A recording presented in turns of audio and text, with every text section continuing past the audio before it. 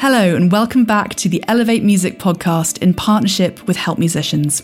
I'm Lucy Heyman, and in this podcast I talk to artists and musicians about some of the challenges they face in their work, along with leading experts who offer advice and guidance. In this episode we're discussing creativity.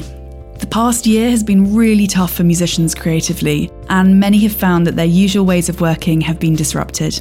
Despite having a lot more free time, many have found that stress levels are not conducive to creating your best work. So with this in mind, we thought we'd take a deep dive into the creative process to help you get curious about what works best for you. To do this, I'll be speaking to 3 different artists about all aspects of creativity, what it means to them, how they work best, and how they overcome creative blocks. Up first is musician, composer, and creative practitioner Sarah Freestone. Sarah works predominantly in classical music and holds workshops helping others to access their creativity. After quite a restricted classical education, Sarah tells me that she had to unlearn some of the rules she'd been taught in order to embrace her creativity fully, and how this is now her most rewarding work. Here's Sarah. Can you start by telling me a bit about the work that you do? So I do a big variety of work, I have to say, and probably like most practicing musicians nowadays, lots of different things. So I've got sort of 2 streams. One is I'm a performer, and with that career I have a job with an orchestra, the BBC Concert Orchestra, and I freelance with various other institutions like West End, Opera House, National Theatre, that sort of thing. I'm a multi-instrumentalist, so that sort of broadens my horizon a little bit as far as the performing goes. And then the other strand, which I have to say is the most rewarding thing I do, is, I guess you'd call it a creative practitioner, enabling other people to create their own music. So how do you actually do that? How do you enable other people to tap into their creativity? Excellent question. It's a very fluid way of working. For me, the most important thing is when people approach something creative is to really emphasize the fact that there isn't a correct way and an incorrect way of doing it. Whatever your response to something is, whatever your answer, whatever your idea, it's correct because it's yours. And that, I think, for everyone is quite tricky to grasp, because from, young school children to adults to, the elderly, we're very used to something is right or something is wrong. And when someone says, no, it's absolutely fine, you can do what you like, the freedom can be a little bit unsettling. And then once we've got ideas, it could be that people are literally picking numbers, colours, notes, playing around, seeing if there's something they like. They don't know what it is. Doesn't matter what it is. We don't know what it's called. Really doesn't matter. Do you like it? Great, we'll use it. And then the second stage, which is kind of where I really come in, is how we organise it, how we build a piece of music. And then that means getting to know basically the building blocks of composition and music and songwriting and what it is that makes it all work together, and applying those to what people come up with. So how did you find that process, going from traditional Western classical music? There are rules, aren't there? And you're brought up to believe, yes, this is right and this is wrong. Can you tell me about the process of yourself discovering that actually anything goes? Absolutely. It's almost alien. I know that sounds odd, probably to people who are non-musicians. You think, well, it's just, you're a terribly creative person. Actually, if you're learning an instrument, there's not a huge amount of creativity within it, because yes, you're expressing yourself, but within very strict confines of, is it in tune? Is it the right sort of sound? Is it stylistically correct? Are we using the right kind of overall musical language that's correct for that piece? And if you're playing an ensemble, then that does take away a lot of what would be your personal creativity, in that you have to fit in with what other people are doing as well. Especially as a violinist, you've got to fit in with a lot of people. So to make that jump from one to the other, it's not usual, I have to say. And I know many of my colleagues in the concert orchestra, we're really lucky. We've got loads of people who love doing this kind of work. And I think the concert orchestra is quite a sort of flexible unit anyway. So I think people are into maybe different types of music and that sort of thing. But the background training, as it were, if you were I went to the Royal Academy, but there was certainly, it wouldn't have crossed anyone's mind that this was a possible way of engaging with audiences or potential music makers. And now, as I say, things have changed a lot. I do quite a lot of work for Trinity Laban, and their students are exposed to this way of working throughout their course, really, which is fantastic. But yes, one definitely does not follow the other. Because you mentioned at the beginning, it's incredibly common for musicians now to have this portfolio nature of work. How do you actually, prepare yourself for all the different strands of being a musician in terms of, the playing, the creativity and the writing, but also the self-employed aspects of being a musician, having to almost run your own business, know about marketing? Can you tell me a bit more about that? I think that's possibly the hardest bit of it, actually. So from my background, I always played more than one instrument. And because I'd studied violin and guitar as joint first studies, so it was classical guitar, but had always played bass in jazz groups or guitar in rock bands or folk, that sort of thing. So the different strands were always there. And I was always, I think, used to, as we said just before we kind of came on air, we were talking about the different wearing of hats. And actually, there's a geographical element to that where you go to a venue and you've got a certain instrument under your arm and it's a certain type of venue and that's where you are. Online, that all goes out the window. So very often I switch on the computer and think, no idea who I'm supposed to be or what I'm supposed to be doing today. But that's manageable. And that's just general diary, time management, that sort of thing. I think once you expand to project work, like creative work, and I'm very lucky in that I'm asked to do things, usually from institutions like orchestras or charities that put together projects involving orchestral players, or I'm asked to compose a piece, but using certain school groups' contributions, that sort of thing. So that, for me, is less admin than, say, someone who is constantly applying for funding and setting up their own projects. But even so, that's still an awful lot of admin. It's a lot of work and trying to maintain the momentum, because some of these are usually long-term as well. So you have to sort of park that one, but keep the maintenance going, as it were, with the email contacts and keeping people posted and keeping a track of musically what you've done, as well as the admin stuff. That can be really hard because we're not in an office. Being a self-employed person, as you know, you're always at work. And also with this iPhone business, the emails don't stop and you just got to reply all the time. It can almost be more stressful than the doing the work.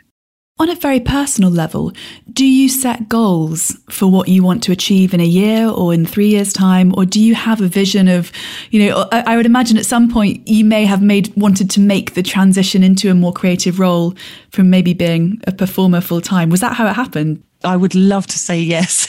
I mean, I love the playing and I'm missing the playing enormously. I'm missing the social side, the musical side, the audiences, that buzz. But I have to say, this I find the most rewarding thing. And this I know I can do and I know that I'm good at, because I am a composer, I am an arranger. I can manipulate things and I think I can encourage people to come up with the ideas in the first place. So I've ended up here and I think this is what I'm best at.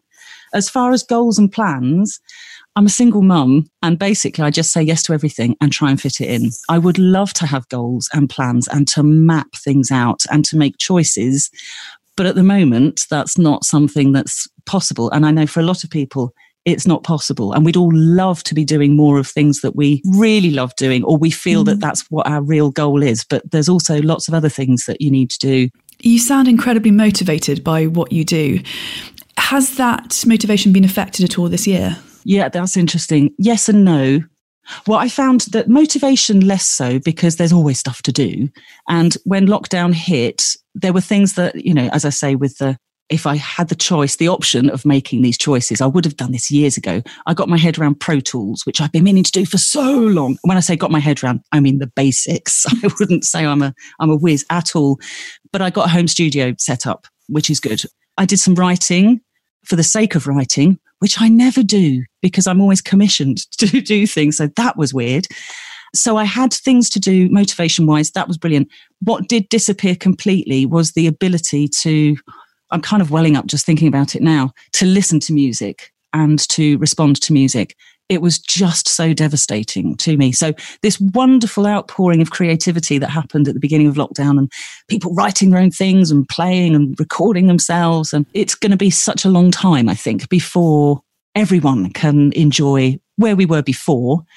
On the plus side, there are so many things that are happening that are not geographically limited. You know, so many more people are accessing theatre, are accessing music, are accessing online workshops. You know, they don't have to come to a place where I am.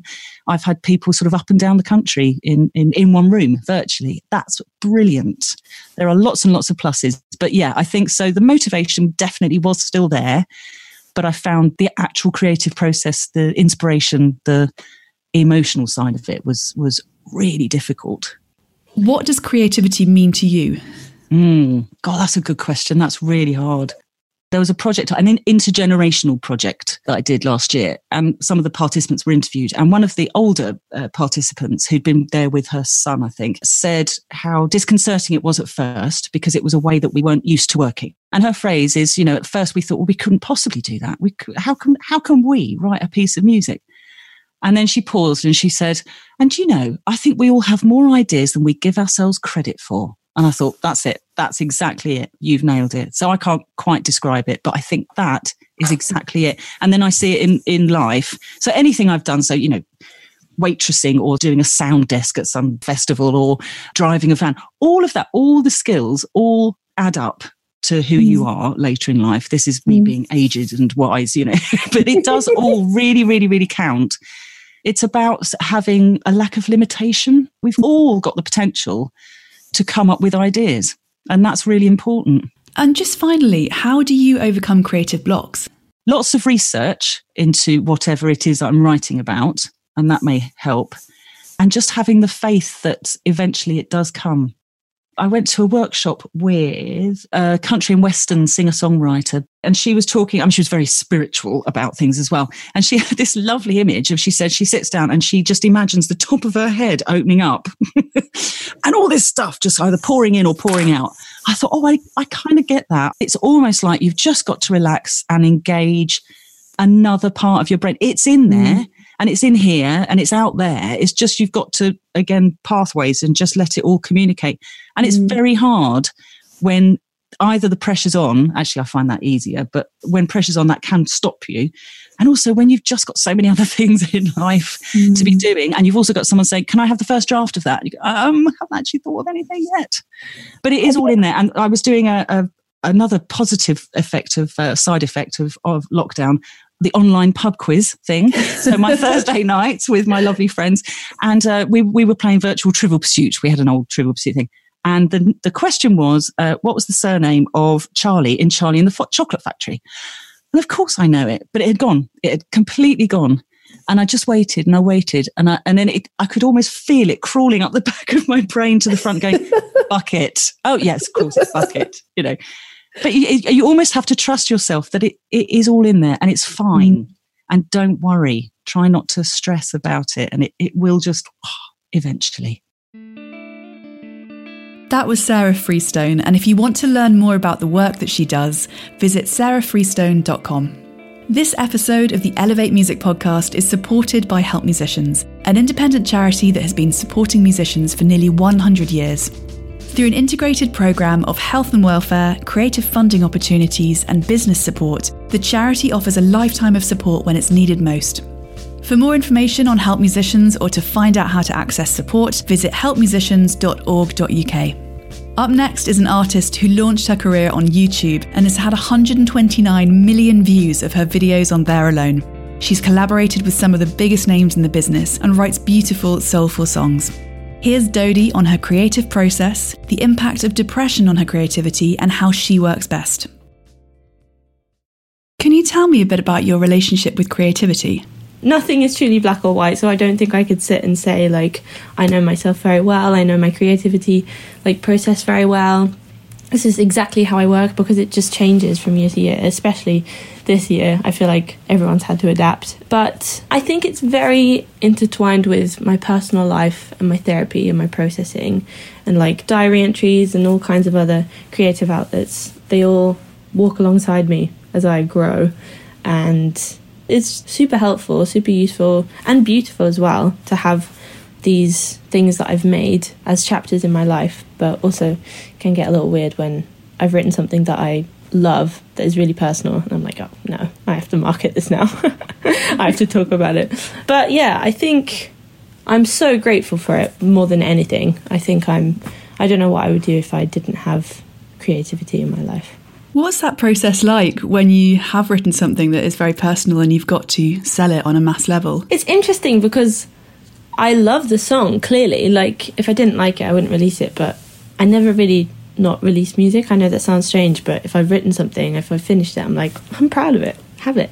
I'll just put it anywhere. But it is interesting, particularly when I'm still probably going through it. Like, I'm still experiencing a lot of the emotions surrounding whatever topic it is. Maybe, like, things in my life are still cropping up now and again. Because all of the themes that I come across, like, clearly are reoccurring. Just ask my therapist. So I have to sort of deal with them. Like, I could be walking to a session where I'm recording a song about something that has been particularly hard that week. Like, maybe that morning I got a call about it and I'm like, this is so messed up. Like, I have to go and make music about this thing that is hurting me. But in terms of like marketing and like talking about it, that can be a little strange. But also, it's like exercising a muscle in communication. You know, it's like, how do I set up my boundaries here? Because I have to. And I think for me, I've really struggled with having boundaries and talking not too openly. I think I just sort of like used to open my mouth and tell everyone everything, which everyone used to love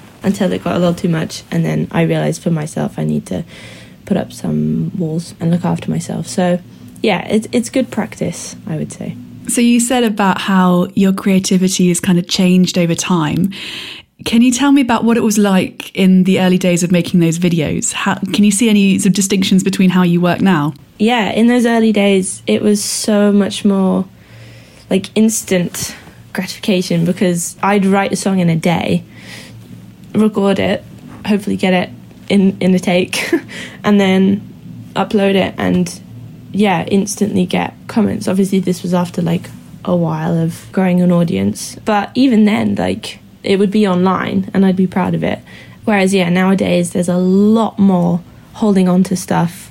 And even in my songwriting, I think, I used to sort of sit in a room for a day, write something, upload it, and it would be done. Whereas now I write like a chorus or maybe even a few lines or just a chord progression, and I hold on to it. I keep it in a notepad or wherever. And when I'm feeling stuck, which is something I feel quite a lot, I'll return to it and pick my favourite, one that is like hitting me in a way that I feel like I can continue on. And also, I think I used to think that the best songs sort of fell out of you, because that's how I used to write. I was like, oh, it's not like that anymore. And like, if you struggle, then it's like all mismatched together and it's like a Frankenstein's monster of a song. And I don't know if that's like as natural rather than like sitting in a feeling and it just coming out. But now I disagree. I think, thankfully, which is probably the better answer, like the healthier one, I think when you stick things together and sit on things for a while and process things, like other things come out. I will say it is also difficult when you start writing a song in a particular mindset and you return to it and you're in a completely different mindset. I'm not sure if that's a good idea, because now I have a second verse of a song that I wrote just this week that is just in a different mood, and I feel like I need to rewrite it. But also, when I write something, it's really hard for me to scratch it and try again. So I think that will be it now, and I'm like, maybe this is just a interesting exploration of all kinds of feelings. For a while I was quite openly depressed online, so when I would write these songs about my mental health or my brain, like, my audience almost had the backstory, and that was pretty cool. Like, so strange, like such an interesting creative process, and also sometimes difficult when playing live. I wondered if you would be happy to talk about the relationship between depression and creativity and how that affects your work. There is just like an incredible infinity to your mind, and when you're depressed, like, the brain sort of like tilts into a different part of that, and it truly is like a different person, like in my mind and like living my life, and I hate it, it's horrible. But it's fascinating when writing to look back and see her in terms of like productivity. When I'm in the lie in the dark and not turn on all the lights and I want to die phase, no, because I can't find anything to do. And then yes, I think it gets to a sort of lower hum of it where might even be a good juicy spot for writing, because my mind's swirling and it's helpful to like get all that down. But then I'm not sure if I'd write music when I'm depressed. I write music when I'm sad, or like when something is happening, or I'm experiencing something and it's like emotions and feelings and sadness, or like a breakup, or like something that for me is like a shorter, sharper pain, or like something that like I can feel, is the best place to write in. I love that. So many songs have come out of like, oh, I'm on the edge of a cry song. Sometimes I'll write lines and just like burst into tears. When I'm depressed, it's an entirely different feeling. I think depression is so much more colder and numbing. So I write when I'm sad. I'm not sure if I write when I'm depressed. Were you a creative child? Yes, definitely. Creative and dramatic. I learned music theory fairly young, so I learned the clarinet and then took all the theory grades as well. So that sort of gave me the tools to understand music and apply it. I would write songs in my bedroom about really dramatic things, or what I thought was like so. I remember like writing a song about God called The Wizard in the Sky when I was like 11. I was like, oh, I know so much more than I should at my age, and I didn't. But yeah, I think I had an incredible imagination as well. I just felt so much. I was just like the most feeling person, so I had to go somewhere. And I had a camera as well. I would just film myself singing as if I was in a music video. Were there any sort of creative processes that started as a child in terms of how you engage with creativity generally? Yeah, I think I learned to write in a feeling from quite young. That's just like a thing that I grew up doing and now still do, I suppose. When I was younger, and still now, I think I work best when I've been around people. Like I've had a lot of company. I work best when I have like dips of alone time, surrounded by people and friends and love. And do you get creative blocks? And how do you overcome them? I think the whole writing something and keeping it, like whatever you have, like keeping like a backlog of like ideas is so handy. I feel like that's a trick I only learned in the last like year or so. So yeah, that's really helpful. Before I had no idea. Before I wrote my album, that deadline was coming up and I was like, I have no songs, none, and I've been in a writing block for so long. What am I going to do? But thankfully I just took it bit by bit. I think it's just the same with anything, like start. Just start and don't look at the end. I bought a book of similes that a friend of mine had in a session, and that was really interesting. I think like reading poetry or anything that you're not used to, like sort of stretching that metaphor muscle, is really, really helpful. Like I was looking down the list of similes. I don't even know if this was one or if I made it up afterwards, but it was like as alone as the moon, and then suddenly you're like, but it really is like a muscle. I think you have to keep flexing it. I have a friend who does writing sessions all the time, and I did one with him and he was just like pouring out words. I was like, how do you do this? I sit in a corner for ages and I'm like, everyone shut up. I have to think of something. I suppose my top tip is just like keep a scrapbook of ideas, of like half songs that you've written, and don't punish yourself if you don't finish something, because anything is a nugget that you can hold on to and pick up later, depending on what mood you're in, what flavour you want. And finally, what advice would you give to an artist who was just starting out in terms of how to manage a creative career? I mean, this isn't exactly new advice, but it's one that I strongly believe in. When people advise that you should only listen to yourself, I cannot stand the idea that anyone would say that there has to be a chorus, or it has to be over a certain length, or this thing. Like, it's, yeah, such a stereotype, but originality is the only thing we have. So keep it. Please keep it. And it's going to be so hard to push against it, but just do it. That was Dodie, and for regular updates on her new music, visit dodie.co. Music is so valuable to all of us, and that's why Help Musicians has, for the last 100 years, been supporting music creators to develop their talent, build their skills, and bring their musical projects to life. Check the Help Musicians website or join their mailing list to see more about how the charity may be able to support you and your music.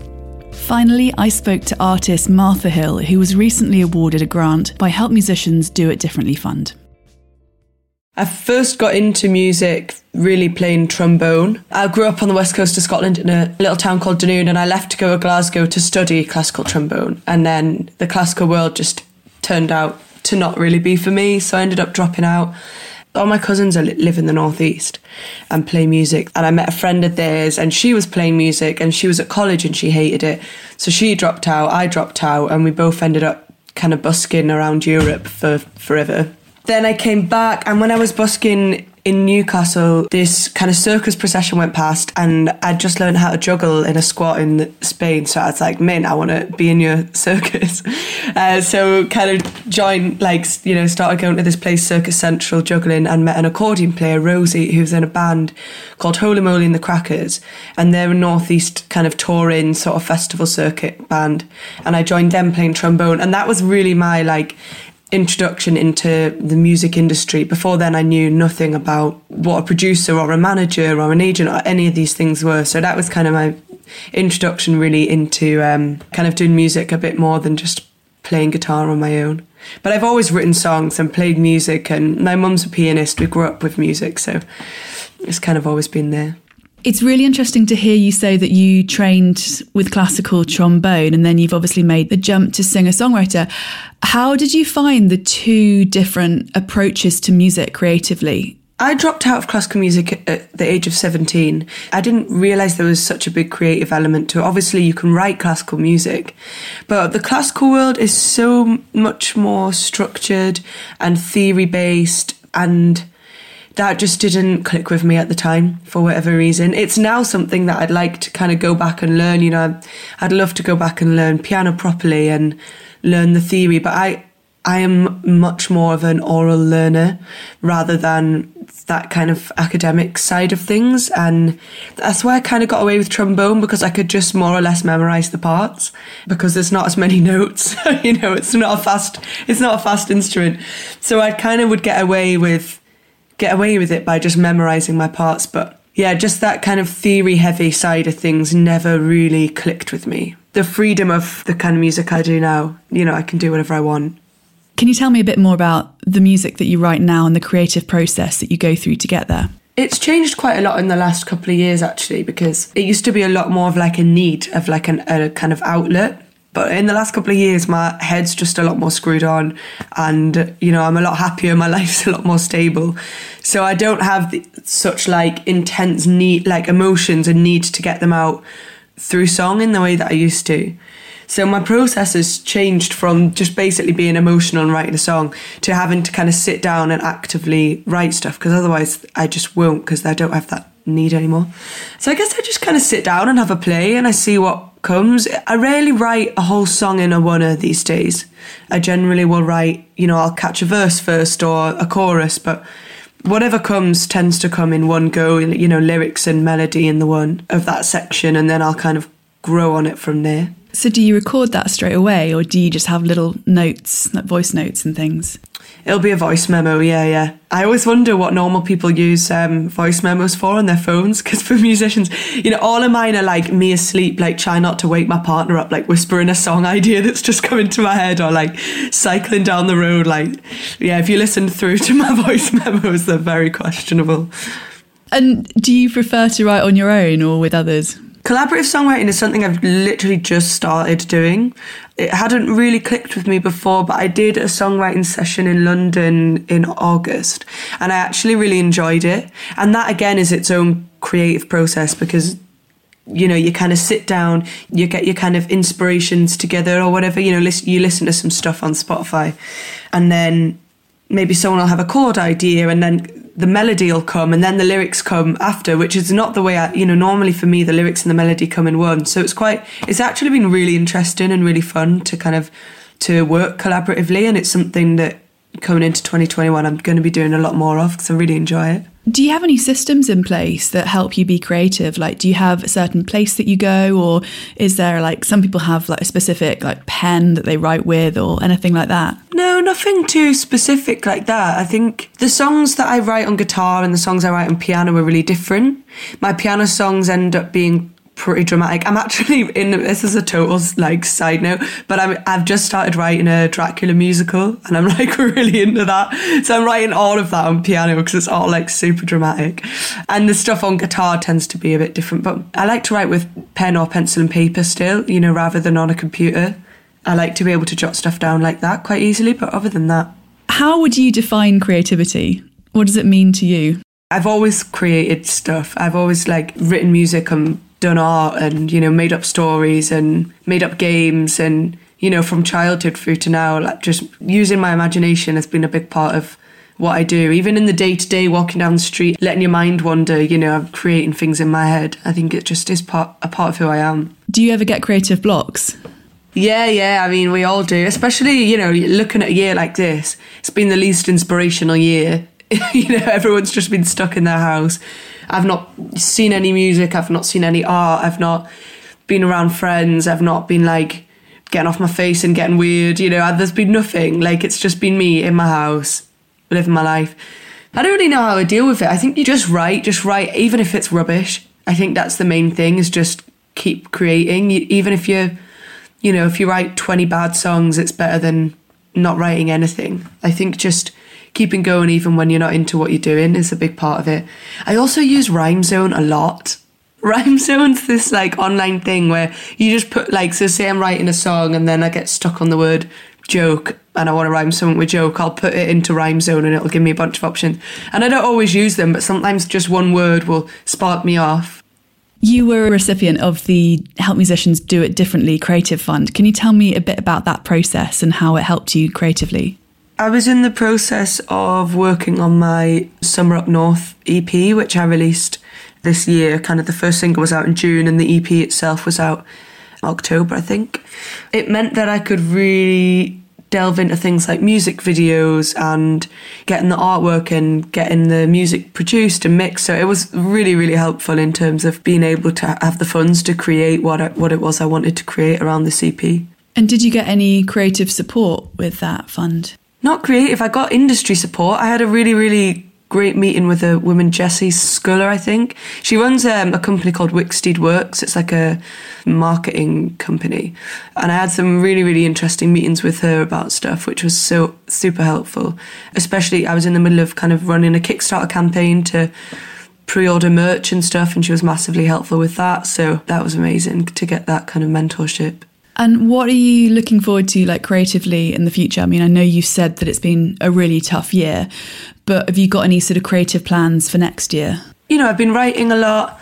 I'm hoping to get my own studio next year, and I really want to do a lot of songwriting and writing with other people, especially whilst gigs aren't happening. I really want to focus on that side of things and just get as much material together as possible. But I'm also really looking forward to taking all of these songs I've made and putting them to the band and getting the live show together and getting that side of things going again, because I really, really miss that. What advice would you give to someone who's starting out and looking to kind of try and actually take control of a creative career?